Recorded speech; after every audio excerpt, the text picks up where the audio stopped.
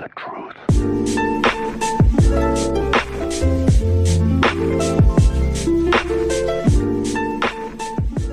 Hello, everyone, and welcome to a new episode of The Naja Show. Yes, you heard it right, The Naja Show. It's back in its prime and its pristine condition. We're here to stay, we're here to grind, we're here to do something new, and we're here to sort of connect the world. You already know the deal. It's a show that aims to establish a greater sense of connectivity around the world. It's your host, Ayman Naja. Be sure to follow me on Instagram at AymanWNaja. Twitter, same handle, AymanWNaja. You already know I post some fire content on those both. Also, don't forget to drop a like on this track, leave a comment below if you're interested, send it to a friend, and let me know what you think. Now, today we got two special guests. Y'all ain't the host, bro. This is my show. Wait a minute. You told them beforehand. Pause. Wait a minute. It's our show now. Today we got two special guests. We got Miguel. We got Ai. How about y'all introduce yourself? Start it up, bro. Alphabetical order. All right. Ai goes first. My name's Ai Abaglo. I am a pretend student here at Columbia. I am in the School of Engineering. I like to say that I learn, but I don't because my teachers don't teach. I like that. Okay. All right. You already know the vibe. That's C's life, though. Yeah, I'm just here so I won't get fined. That's a good one. Who else we got on today's track? My name is Miguel Rodriguez. I'm also I'm a student at Columbia University. I'm very proud of this fact. We did a lot to get here, so That's facts. you got to rep. I'm also a C student, hoping to be a civil engineer. And you switched up? yeah, I did no switch longer up. mechanical? I was going to do mechanical, but I decided civil was for me All right. for reasons. I don't know. We could talk about it later. Yeah, we can tell you. That's a different podcast. That's a different episode. Ai, what are you studying? What are you pursuing, man? What's your hobbies? What are your interests? I'm interested in biomedical engineering. Oh, I see. So X-rays and MRIs. More like tissue and cell engineering, but okay. Okay. I like the vibes. Disrespect. You're right. We gotta stay classy. All right. So today, listen, man. I brought y'all for one main reason. We all have one thing in common, and that's the fact that we're all what? Second gen? First gen? We're first gen. Second gen. We're first gen. Would it be first? Okay. We're all first gen, right? Our parents all immigrated. My parents came in the 90s. Miguel, when did your parents come to America? My dad didn't get to America until I was like 6 or 7, and my mom got here. She wasn't here permanently until I went like 2001. Okay, so early 2000s. Yeah. Ai, how about you? When did your parents come? Both my parents came in the 90s. Oh, word. Well, no, my mom came earlier in like the 80s. Okay. When she was a teenager, my dad came when he was like 25. Word. All right. So where'd y'all? Oh, so my parents came from Morocco. Miguel, where'd your parents come from? What is your ethnicity? What is your background? My parents came from Colombia, both of them. My mother was born in Venezuela, but she moved to Colombia, so she calls herself Colombian. Gotcha. Ai, how about you? Where your parents come from? My dad was born in Togo. My mom was born in Liberia. Liberia. Sorry, this is a Liberia. You know that, man? Yeah. Word. Shout out to Liberians, man. Oh, amazing people. All right, bro. So we're all children of immigrants. We all understand what it's like, sort of that struggle to be children of immigrants, right? Because you see people who are born here, raised here. Their parents were born here, raised here. They're like fifth generation up. They were born here and raised here. They know the system. They know what to do. You know what I mean? Like they understand it. But for us, I feel like it was a bit different. So for you guys, what was like sort of that situation for you guys growing up? Like, how was it, or how has it been growing up with immigrants as parents? Like, were there ever points of like confusion? Were there ever sort of situations where you had to explain something to your parents that they just didn't understand, that they didn't have in the country? Because I can tell you like 1,000 stories if that's the case. What was it like for you guys? I think we've all had the situation if you're an immigrant child and your parents don't know the language. That they come home with like some tax papers and you're like 7 and they're like can you translate this? And you're like, I don't understand what this says, but okay. And you try your best to explain like tax brackets to them in the first grade. I see what you're saying. So that's like a really big thing, I think. But also just like having to switch languages like at home and in school. That's a big thing. A lot of people don't really know that. Or like, people who aren't immigrant children wouldn't understand that too much. But like you just have a different cadence and a different attitude when you're at home because you speak a different language than when you do at school or wherever else you are, hanging out with people who speak English. That's true. So when you were growing up, did you hang out with like Hispanics and Latinos, or what was your... My area was mostly Hispanic and Latinos anyway. Okay. So I did end up hanging out with a lot of them, but there was plenty of diversity where I grew up. So I hung out with plenty of like Arabic people, plenty of okay, you got the Arabs. Yeah, right. Arabs okay, got to represent. Plenty of Asian kids, plenty of like African kids as well. Like there was no real like delineation there. They were all just sort of like people I knew in elementary school. Gotcha. Okay. All right. How about you, bro? What is it like? 'Cause I've never seen the Liberian and the Togo combo. I'm gonna tell you that I've never seen that. It's a very unique combo. My experience is kind of unique in the sense that my parents, their native languages aren't very like known here in America, so they had no other choice but to learn English. I see what you're saying. Just to live here.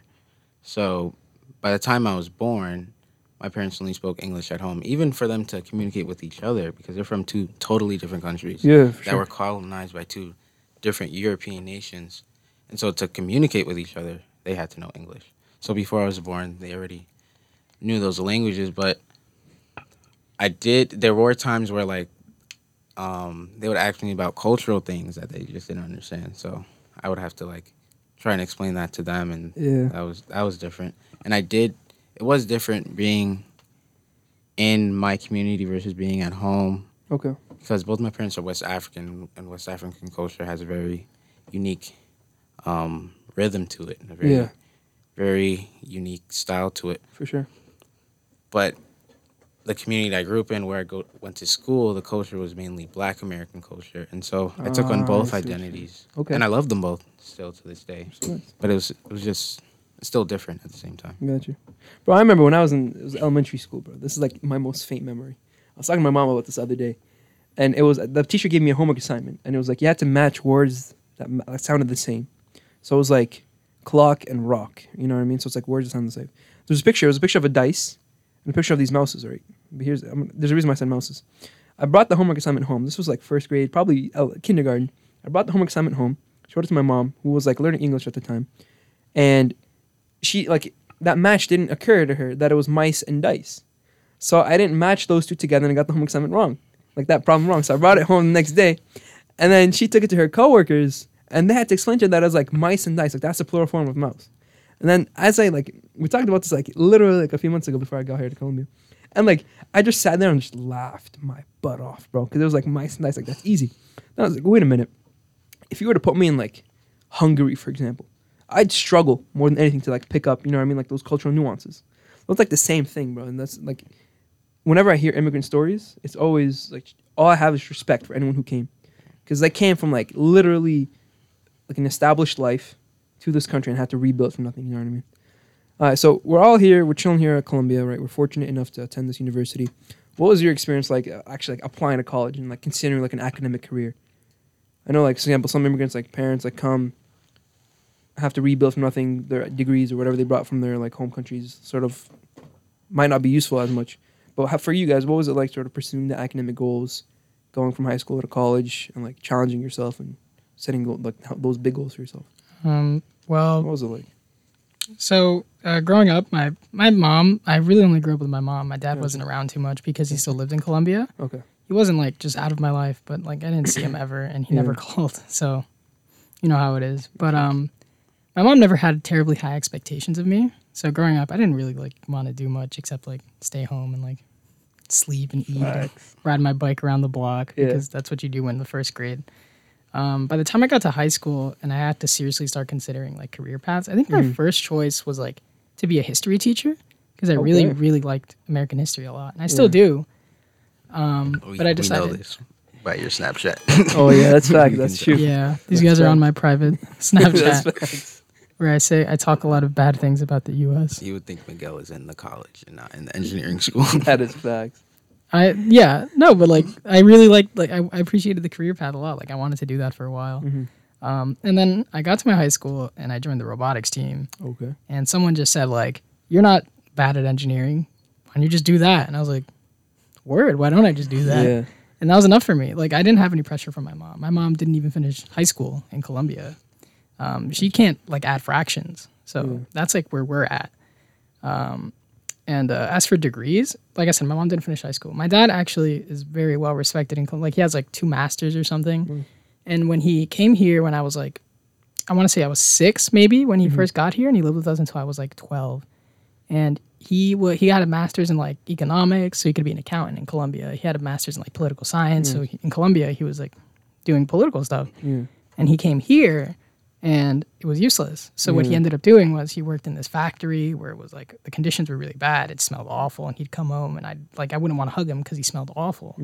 And like I feel bad now because I know like you come home from your job, you want your kid to hug you, and I was like, I didn't see that. I just like, he smells gross. Like I don't want, I don't want to touch him. That's true. But yeah, he worked in this factory where like at Starbucks, like the tops of the cups. That's what. Oh, they were making those. Yeah, they were making those. That's crazy. Okay. And and when kids would be like, "What does your dad do?" I'd always be like, "It's Starbucks." And then I'd point at thing and be like, "My dad makes these," and they're like, "Okay." Okay. Like, all right, buddy. And yeah, but so no, like as far as like career paths and like choices and stuff like that, I didn't have a lot to begin with. I didn't think much of it. And then as for the actual application process, oh my god, college application is the most stressful thing ever. Yeah. Especially if you don't know what you're doing. Yeah, it's stressful for everybody. Like, let's just like preemptively, like even if your parents help you, it's so stressful. Yeah, but I mean, if you have your parent, like if your parent went through it, probably not, because again, it changed now. Yeah, like, but if you have your parent who went to school in this country and like knows the system, you know what I mean, or knows someone who can get you information about the system. Yeah. Oh, you feel so much better. Yeah. 100%. But like. And I was applying. My mom, my dad was no longer living with me. Yeah. And my mom had no idea what was going on. So the only reason I got in through Questbridge, and the only reason I managed to do that was because an English teacher recommended me do it. And then I just went online and did it. And they have I feel like it's a lot better of a process. It makes a lot more sense than like College Board. Yeah. And and that was it. And then I got into Columbia. Nice. It's been a good time. It's been a ride, bro. It's been quite the semester. Is good the right word? It's fine. It's totally. I'm alive. I'm alive. That's it. I'm grateful to be alive. You guys know that meme of the dog in the fire? Yeah. This is fine. This is fine. I know you're talking about. That's what it feels like. That's really what it feels like. This is fine. But I'm excited for next semester, though. Yes, sir. It'll be better. You learn the first semester. Keep your head up. Yeah, you learn a lot. Like I'm not good at physics. That's what I learned. It's a hard lesson. It's a hard lesson to accept. Yeah. That 5 on the AP physics means nothing, kids. Any 5 you get. It means any 5 on the AP exam means squat. Means nothing. It is nothing. Don't skip your classes. That's facts. Do not skip lecture. Do not skip lecture. How about you? What was it like coming to pursuing academics in the country, in the States? So the way it worked in my household, the standard, well, because I have an older sister, and she's in medical school right now. Nice. So even with her, the standard was always...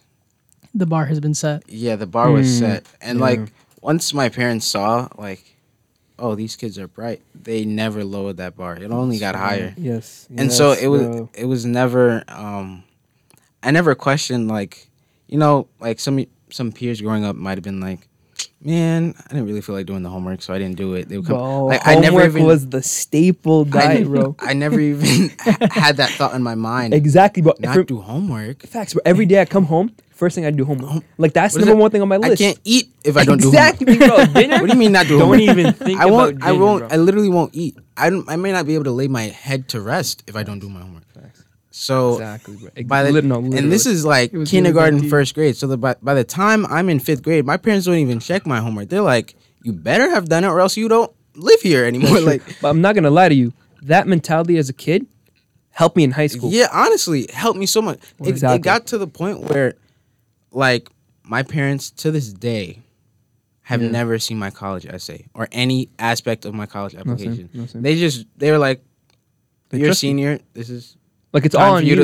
Yeah, it's all on me. Like exactly. It's college application process. Okay, do it. And I know kids are like, oh, my mom was with me, helped me last night with my essay. Oh my god, there's a kid in my school. He dead said my mom wrote my essay for me. Oh, I hate kids. Straight bro. up. I'm gonna be straight up with you. That was crazy. I despise kids like that. Cause then you abuse it, bro. Like my mom, same thing, bro. She never read my college essay. Never. Mine didn't. Like I explained to her that like how the process works is like you have to write essays to apply to school. She was like, okay. That's it. Okay, literally. That puts so much pressure on you. Honestly. Because then, like, if you don't do it, you have no backup, bro. Like, where are you going to go? Where are you going to end up? Your parents will be like, I thought you were applying. You never checked. I didn't. Exactly. They don't need to check. Shoot, we good? Yeah. Yeah, we're good. They don't need to check. Facts, that's crazy, bro. It's crazy. What else was it? Okay, so you had older sister. You had so standard. The expectations were set, and so that just carried on the whole way. And when I got here, it was kind of like, so like the application process was stressful, but because I applied early decision, once it was done, it was done. That's facts. And So that was nice. And then I was able to enjoy the rest of my senior year. Yes, sir. But then when I got here, it was definitely like a huge shift from public high school education to Ivy League That is 100% true. education. And I feel like the way the system is set up, the way the public education system is set up, there's no way that can prepare you for That's true. Yeah. That's true. What is any type of Having some technical difficulties. yeah. Any type of like rigorous coursework. Yeah, no, you're right. No, that's true. So okay, so you guys mentioned you had a sister. You mentioned you had a sister. Miguel, do you have any siblings?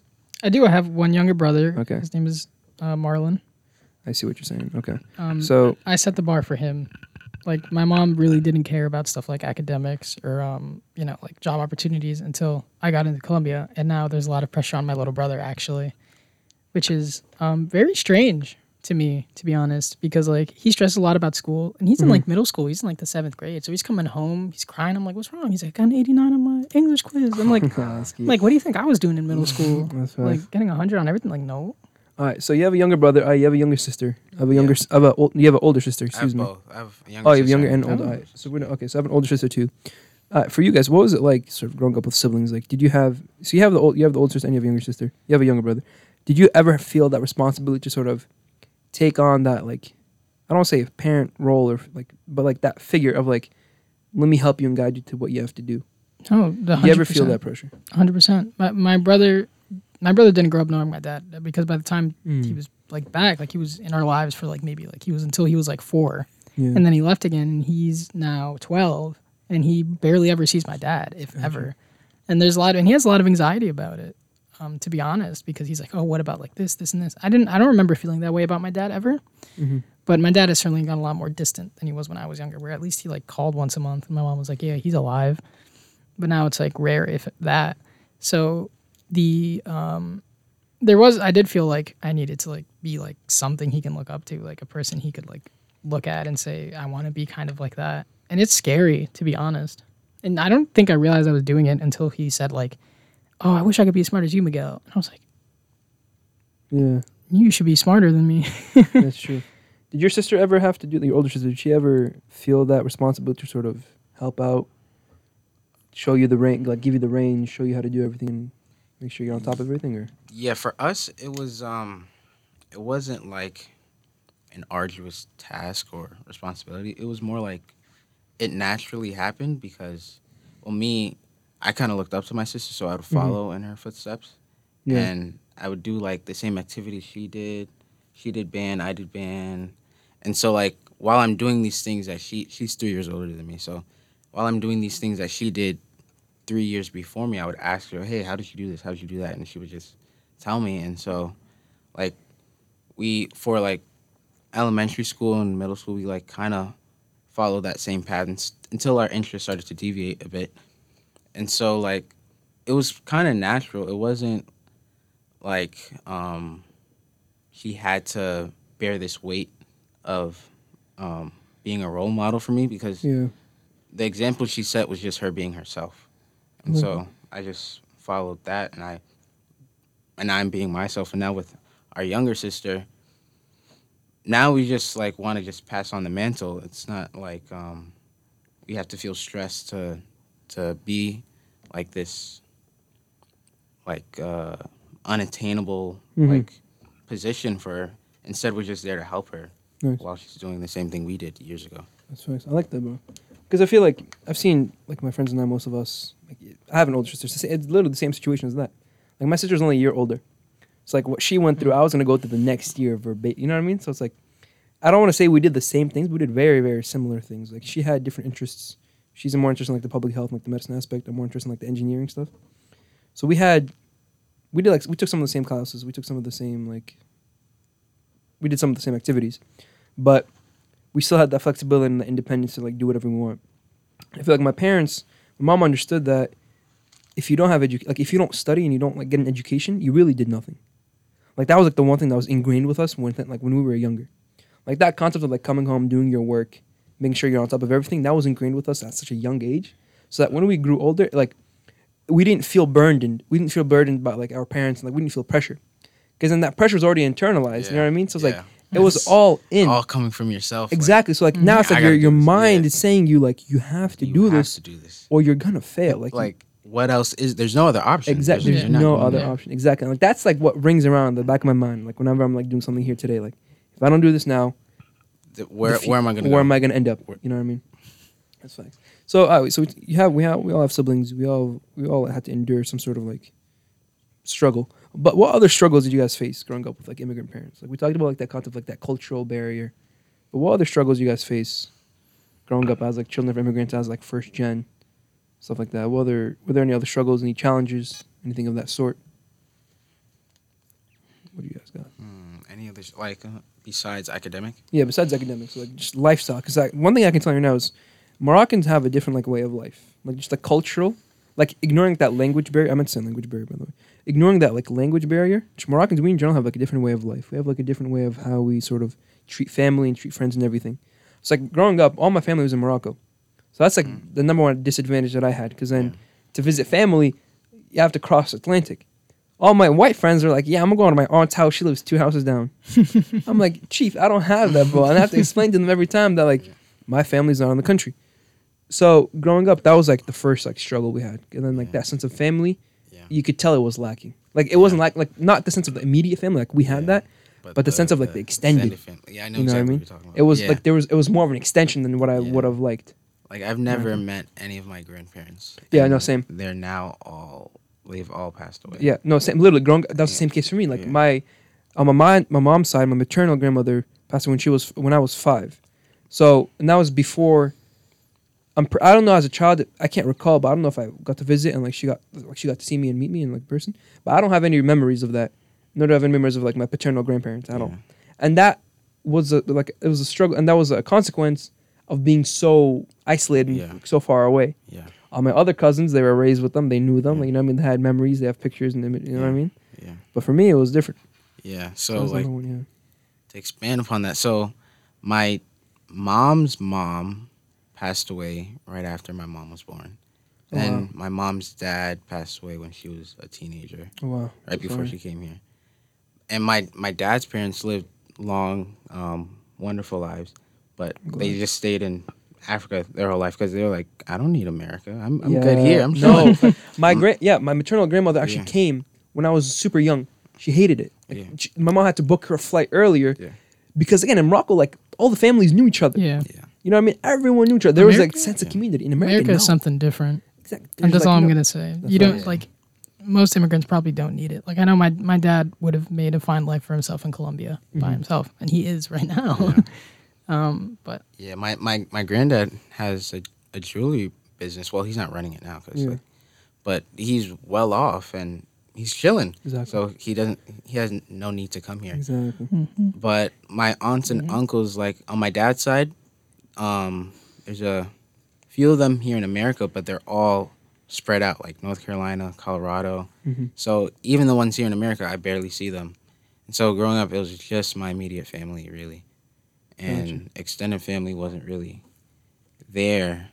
And so when people would be like, oh, we had this huge Thanksgiving feast with grandmas and aunts and uncles, like, and people fly in. Yeah, I'm like, I've never experienced this. It's just been a table for 5. Exactly, that's it. And just a small dinner. That's it. But I'm not gonna lie, that like right now I'm closer to my mom, my sister now, like I could have ever imagined. Yeah, you know that's what I true. mean? Definitely. Like I've seen like other like white families where it's like I don't want to say they're not close, but it's like they're a bit distant. You know what I mean? Like my sister and I, like we're super close, despite like going in like different states and they're living in different states. But like that sense of family and like that sense of like family is your number one priority, no matter what. That was ingrained with us. There's a lot of I think there's a lot of sense of isolation with families who aren't immigrant families or between the different members, because you don't have anything to offset that like generational pressure. You know what I mean?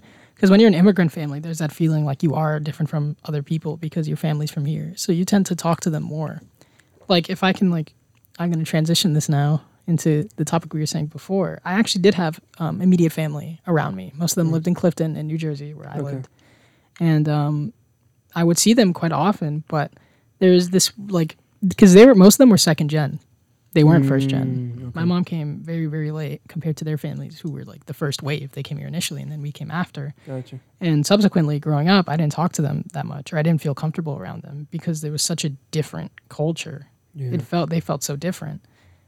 And like, yeah, you're right. Like, and my cousins now, like, compared to like me, my brother, and my mom, there's a little bit of like, just a little bit of hesitation and trust and distance between the family members. And that goes away with time. Like, since last time I saw them, I actually had Thanksgiving with them this year for the first time in quite a few years. And that's been alleviated, but for like, sometimes you notice it. But they're very insular. I think you have to be there to see it, but like most families are very insular like that. Like no one would notice like you and your sister are super close just by looking at you guys. You know what I mean? That's so true. We'll see. Also, the hallway light is like tweaking out. No, that's It's like that's just like the on-air. Okay. It flashes. it's like the hash slinging okay. slasher. Yeah, right. Yes, I thought this was like SpongeBob. I don't know if we don't make it out of the studio. Bro, Like you Tell my do you parents see I this? love them. the final transcripts. Do you see the new SpongeBob musical? I did not. What? There's a live-action SpongeBob musical. Yes, there it's is. the ugliest Yes, thing I've ever sir. seen in my life. No. There's a real life. They casted this kid as SpongeBob. Krusty Krab pizza. I don't even know. No, but, and then Plankton. they didn't have that and- song. They didn't have that song. But You it, know like, the whole soundtrack, Miguel. They didn't have it. No, listen. I know about this because a bunch of band kids from my school went to see it, Oh, Oh, and they that's were like, "Yeah, it was nasty. amazing." But also, No they were way. band kids. no, I saw it on Twitter. How much can and you I trust saw it their on Twitter. opinion? Really? Like the casting video and like the intro video to it. Mhm. It's a crime against humanity, man. Are you sure this is real? Like, was Yeah, that bro. Because I feel like they already started like airing it. Like it's, No, you can no, go I mean, and like, watch. was the video on Twitter like actually the thing? Because I feel like Twitter would like. Yeah, no. they'd, The like, video have the on Twitter audacity was to, actually like- like it showed them on stage like Okay. performing. Oh no! Like it was like an intro for each character, like Isn't showing that- the characters. Wait, what type of music was it? It wasn't on Broadway, was it? I think it was a Broadway. It was on Broadway. Isn't it illegal to record? No, Yeah, it was an advertisement so? by them. Oh, Like it was their Oh, advertisement. okay. Yeah. I was gonna say No, no, no. Like I was gonna stop No, anybody. no, it was their advertisement showing like all the characters and like who their real life like character like actor is, and like showing that transition and like showing them acting and everything like the actual trailer. They don't have costumes though. They just like Yeah, like just the outfits, Yeah, bro. it's just It's the outfit. Like, disgusting. they're not It's dressed up as a nasty. sponge, just like a white dude. Like you see And, a like, white kid wearing a tie. Yeah, like and suspenders. shoes. Yeah, it's not the character. It's disgusting. Yeah. And that's SpongeBob. It's nasty, bro. What? And Plankton's like this white dude wearing an eye patch and it's like green trench coat. Wait, I have a question. What's your question? Is Sandy still in a spacesuit? No, she's not. Okay. That's the thing. She's not. She's just like this like So they're not this even girl underwater? wearing like a tracksuit. Yeah, so they're not even underwater, but defeats the whole purpose. Wow. Betrayed. That's a quick tangent. So we're gonna go back to what we were talking about at the very beginning. All right, so we talked about family. Now here's a question I want to ask you guys. Well, I'm assuming you guys both want to start families of your own, right? Yeah, definitely. Standard. That's Yeah, like at one some thing I'm point. sure. How do you plan on sort of raising your kids or treating the concept of family like? Because now your kids are gonna be second gen. Like that's something that I like. Yeah. Some days I sit down and I think about it. Like my kids won't have the same experiences I had. Yeah. That's number one. They won't understand the struggle. Yeah, that's scary. That scares You me. know what I mean? Have you ever read The Good Earth, the book? I've not read about the. What is the? It what is. the It book? is a book about I can't remember any of the names. It's about a Chinese farmer, and the book is essentially from like when he purchases his first wife, as was I guess what they did at that time in China. Yeah. It was during the Boxer Rebellion. That's like what the early 20th century or so. Right. And the book lays out his entire life, and he has kids. And there's a scene at the end where he's trying to tell his whole life he's been trying to raise his kids in a way where they learn the value of like land and property because he doesn't want them to sell it. At the end of the book, right before he dies, his sons make an agreement to sell some of the land, Oh, shit. and then Oh, it wow. starts. And like I never thought about that, but like that generational gap kind of scares me. Like I really want, like you always want your kids to have the same experiences as you because you feel like, well, I came out like decent. I'd like to imagine. Yeah. So wouldn't it be Yeah. nice if they did too? Yeah. And like I feel like you just can't do that. Like what you, like the way I think I would do it is I think I'd relinquish them. I want to live with my mom. I feel like my kids, if they had a grandmother who would speak to them in Spanish and who taught them like the culture a little more, it would be a lot better for them. Yeah. Definitely. No, I agree And that's with what I think I would do. I would either like have them, I'd live with relatives directly from Colombia or with my mom who can then like pass on that sort of tradition just like from proximity. Yeah. I saw there's a quote from Bruce Lee, and it was like he's not going to teach his kids. No, he's not going to give his kids what he wanted. He's going to teach them the lessons that he wanted to learn, Right. Oh, which that's changed smart, everything. yeah. Because when I was growing up, like not even that, like my parents like said no to me, like oh no, you can't have that, you can't have this. I was like, God, just wait for the day that I have my own kids, but I'm gonna Yeah. spoil the crap out of them. Yeah. And I realized it, bro. I need to teach them the lessons that I would have wanted to learn at an early age. You know, like diligence, Or why honesty, you can't have dignity. the things that you can't have. Or why you can't have the things that you can't have. You know what I mean? So thinking about that, whenever I want to, like, my biggest fear is losing the culture. Because I'm a Moroccan, we speak Arabic. Like, I've seen families who, like, first gen, like, their parents came in the 90s and, like, early 2000s. Their kids don't speak Arabic at all. Like, they don't speak that language. They don't have that association with the culture. But that's my biggest fear for my kids. Like, or my family, like, losing that. Like, I'm trying to, like, if I have to, like, ship them to Morocco for them to sit for, like, a long time, I don't care. That's, like, one thing that I want to maintain and make sure that stays positive. You know what I mean? Yeah. Hey, how about you, bro? It's kind of difficult to foresee. So with me, inevitably, some of the culture was lost with my parents because technically, not ethnically speaking, but I guess, well, if you want to go like on the micro level, yes, ethnically speaking, I'm mixed. Even though I'm West African, my parents come from two totally different countries. But so I couldn't have gained both cultures wholly. Like some of it had to be given up because there was no like extended family around. My dad had no one to speak French with. My mom had no one to speak Grippo, her native tongue, with.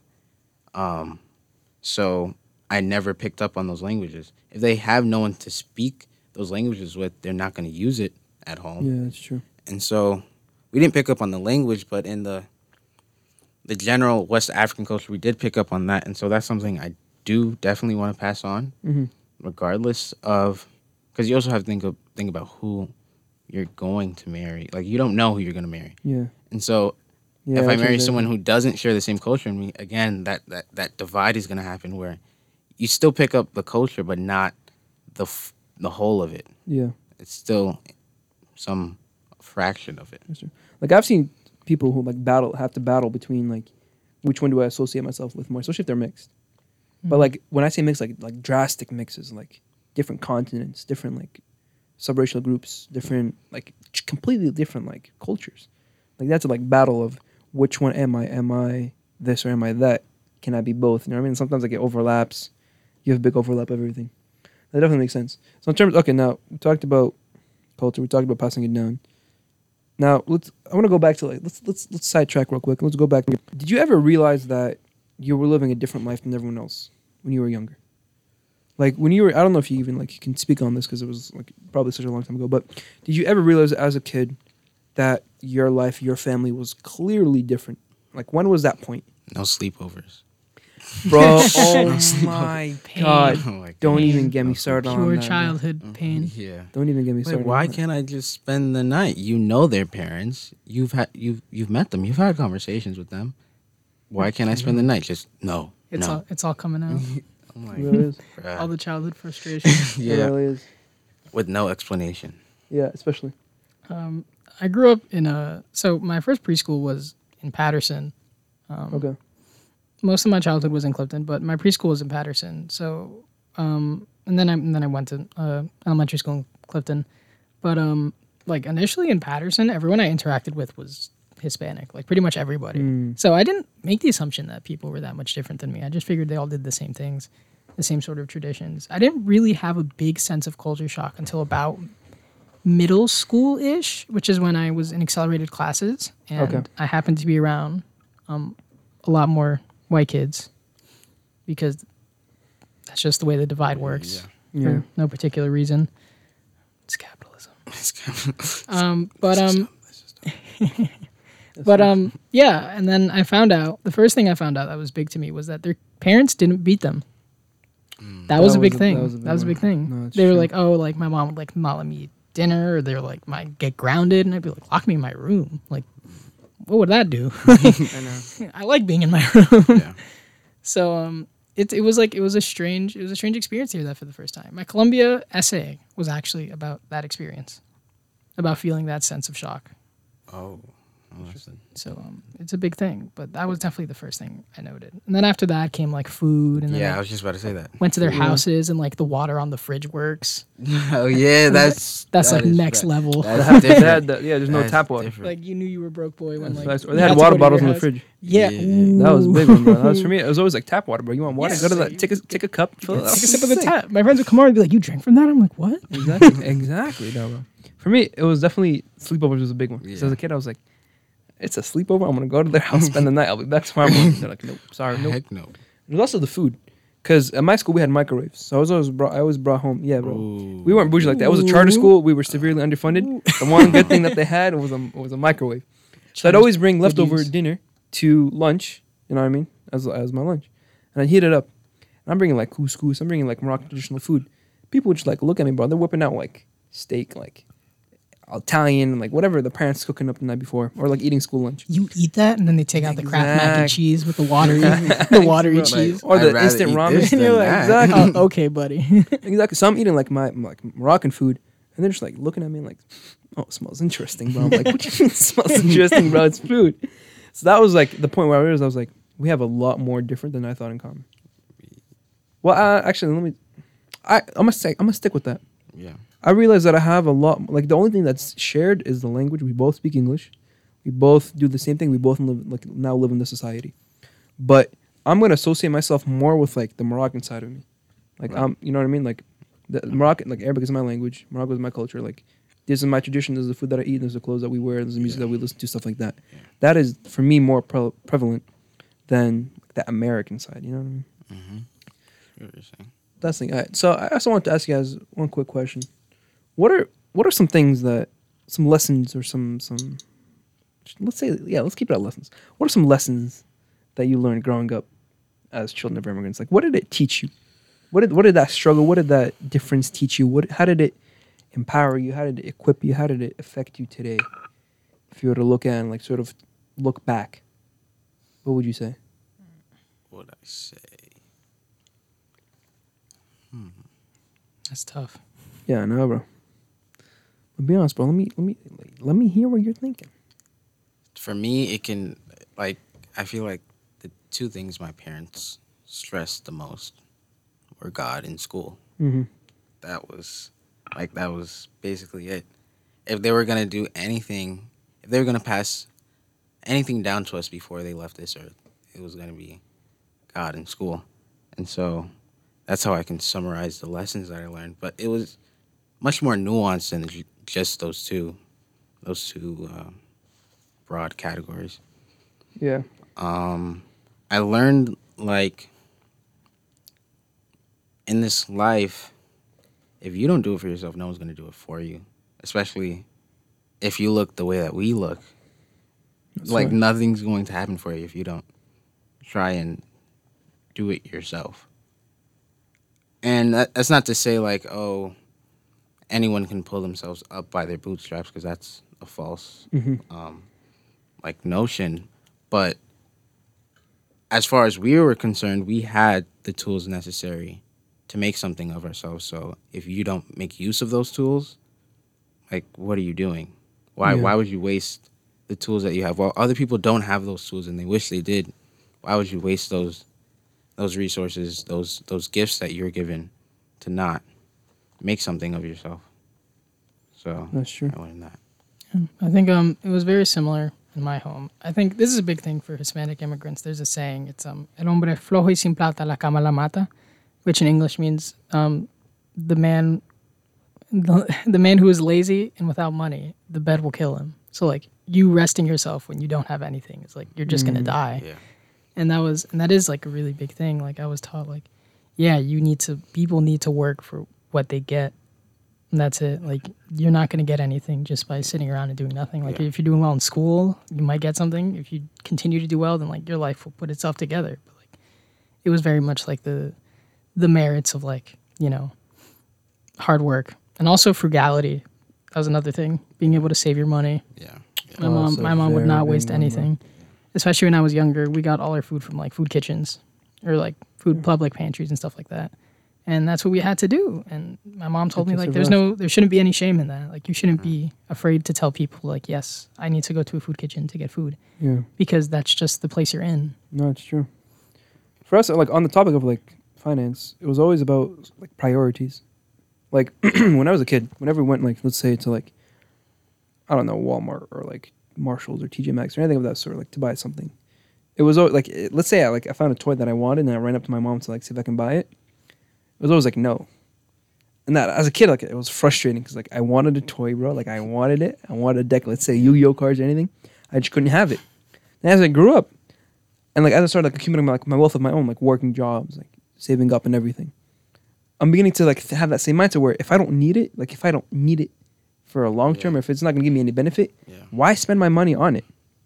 You know what I mean? And that was ingrained far before I even understood what, like, possessing money is and, like, how to deal with finance. Because that's, again, like, it was, you really live a life that's set by example from your parents. That's the biggest one. That's, like, at the end of the day, it's the case. Especially for immigrants, like, children of immigrants. You're going to live a life that is set by sort of how your parents lived, but it's also, like, sort of shaped and molded by what you see in, like, TV and the media and what you see from, like, the lives of other people. So that was, like, my realization as I was growing up, which is definitely crazy. Yeah, like, right now, I hate being late to stuff because of my dad. Yeah.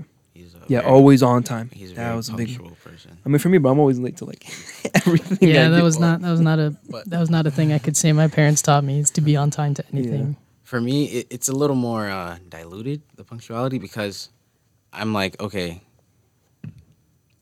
some classes I don't have to be on time to, but I'm able to set my priorities and things that are at the top of the list. Then I'm like, okay, it, like, physically irks me if I'm late to this specific thing. Mm-hmm.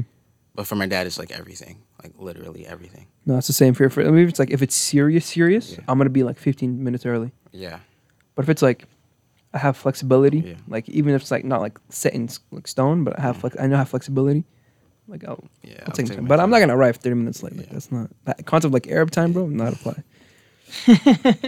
All right, so this might be a bit of a controversial question, but if you could go back in time and, like, if you could tell your parents or change how they raised you, what would you want to change about it? I wish they wouldn't have hit me. That's it. That's a deep Honestly, bro. Because it puts you in a very, like, your mindset changes because of it, and you don't realize, especially when you're a child. Like, I remember I'd be really rough with my brother, and it wasn't because, like, I didn't like him. Like, I'd punch him, and it'd be like, oh, whatever. Yeah. But, like, it shouldn't be like that. Like, I really shouldn't have. Like, when it's like, and what ends up happening is you redirect a lot of that frustration about it to other people because, like, you don't want to blame your parents, right? Like, so, like, my mom would hit me, and then I'd get mad, and what would I do? I'd turn around and I'd hit, like, the wall, or, like, the next day if my brother bothered me, I'd, like, push him or something. Yeah. And that's how you let out frustration, and what you end up, and, like, or I'd get hit, and I'd be like, oh, my brother, like, it's because he ratted out on me, but at the end of the day, like, you can't blame other people for the punishment you receive. You blame the punisher for punishing you. So, like, when my mom did that, like, it was, like, you know, it was an affront to, like, what I felt was, like, how your mom is supposed to be, or how your parents are supposed to be. They're supposed to be, like, safe, right? Mm-hmm. And that's, like, a breach of that feeling of safety. And I would have asked them to not do that, to just have stopped, because, and, like, you know, and you grapple this for a little while. Like, I didn't want to, like, do that to my brother anymore, and I didn't want my mom to do it to my brother. And I think in the 6th grade was the first time I just told my mom flat out, like, don't hit him. Like, I just stopped her physically, just, like, stand in front, like, don't hit him for this. And it was like because he, like, bothered me or something, and my mom was like, okay, you know, get the sandal out or whatever. And I was like, I got the la chancla. And I was like, and, you know, and I stopped it because, like, I don't want that to be normal to him. Like, that you're supposed to hit someone you care about, because that's not how that works. Sure. Yeah, I think the thing about discipline, I think it's much more valuable to just teach them why what they did was wrong instead of corporal punishment, because now they just know, okay, now I have to fear you as, like, a power authority in my life, because if I do this, I'm going to receive this physical punishment.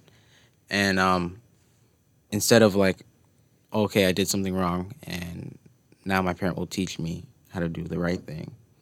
Oh, I did something wrong, I got to be afraid because now they'll hit me. Like, there's a very huge difference in that. No, yeah, 100%. No, I agree completely. And it's a very vapid thing to do as well, because your kid stops caring about like, well, what I did. Like, they stop being in the mindset where like what I did was wrong, and they start thinking, what I did, I'm going to get punished for it. And like, if you don't want your kids to do something bad, you don't make them fear the punishment. You make them themselves decide that this is just not the thing you should do. That's true. Yeah. But I feel like finding a balance in between, not like hitting like flat, like, because I've seen kids who like weren't hit as a kid, like who weren't not hit. This is the wrong word. Not disciplined properly as a kid. Like they were always like, oh, it's okay, like just learn your lesson, but they never truly learned the lesson. Like, they never took the time to sit down and reflect. Yeah. So they like manipulated that and they abused that given situation, where like they could do whatever. They know their parents aren't going to touch them. They know nothing's going to happen. So they just grew up to be like morally poor individuals. Like they never followed instruction, never followed the rules, and never like. Sure, they might have been like changed now. They might change in the future, like, and hopefully, old people change. But at a young age, having the ability to do whatever the hell you want to do and not be disciplined for it, that was different. Yeah, to this day, I still get annoyed. Like, let's say I'm in Walmart, and a kid is wilding out. I can't do anything to the kid, so I'm like, why? As a parent, why can't you, like, please discipline your child? Literally, like, he is tugging on my jeans. I would like him to stop. Yeah, please fix this. I think that's the important thing. It doesn't have to be violent. It just has to be something. Yeah, something. Yeah, like the biggest form of discipline for us was like, I'm disappointed in you. Right. Like my parents ever told me like I'm disappointed in you, bro. That hits your it hits, bro. That penetrates your soul. Because I never wanted my parents to be disappointed in me. Right. Like I wanted to like be a good child, something they can be proud of, something like they can love. You know what I mean? So when you tell me like I'm disappointed in you, and like if you say it with like intention. Man, that's like that works wonders, bro. Like that hits. Like that was like for me, like that's the biggest thing I feared was I knew I wasn't gonna do anything wrong because I knew my parents would be disappointed. And obviously like they're disciplining me in other ways, so I was like scared that like I was scared as hell out of them. Right. But it really like I grew up to understand that like there really is no like benefit to living a life of like being mischievous and like doing bad things. You know what I mean? So I was like, let me just not waste my time with that and do something productive with my time. That's what I ended up doing. But that's definitely true. All right, so we talked a lot about today. We talked about sort of being a child of immigrants. We talked about quite a few, bro. We all have unique stories. And I feel like that's what makes us all, like, people of color, first generation, that's what makes us all unique. And, like, we have, even though we have different backgrounds, we all still have a shared sense of, like, struggle. Like, whatever you went through, I went through in, like, a different version. You know what I mean? Like, you had to translate stuff into Spanish. I translated stuff into Arabic. Like, it was all different, you know what I mean? Like, we all had the same struggles growing up. And that's, like, the beauty of it. And that's why, like, if you look at, like, the diversity that America has or any other city or New York City alone, you'll run into situations like that. And it's more, prevalent today as you see more immigration into the country. You're going to see more instances of that.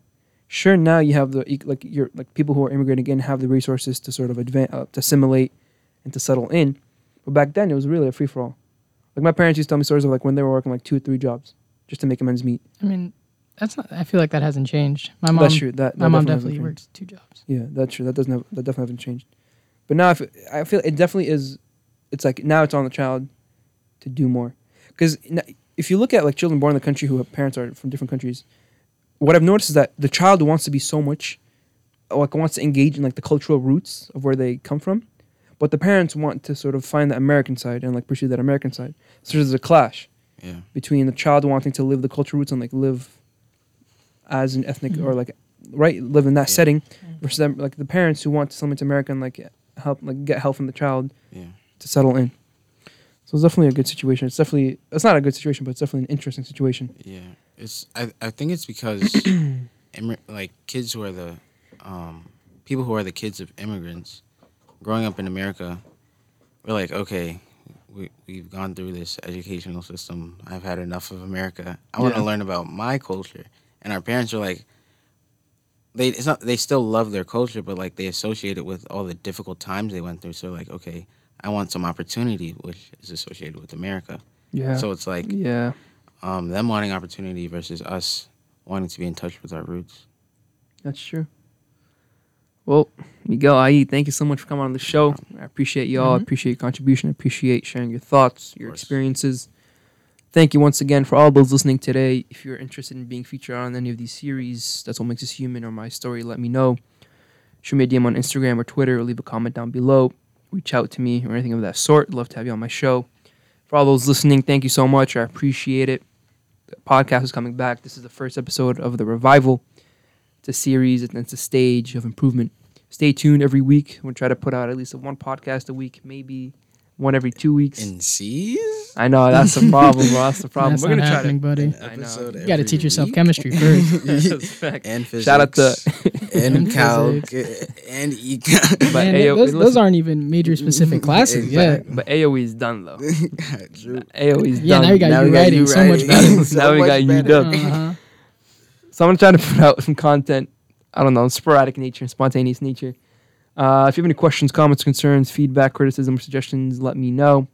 It's been a pleasure hosting you on this episode of The Naja Show. It's your host, Eamon Naja. Be phenomenal or be forgotten. And do not forget, do more, know more, meet more. I'll see you all on the next one. Take it easy, folks. Goodbye. Goodbye. Peace.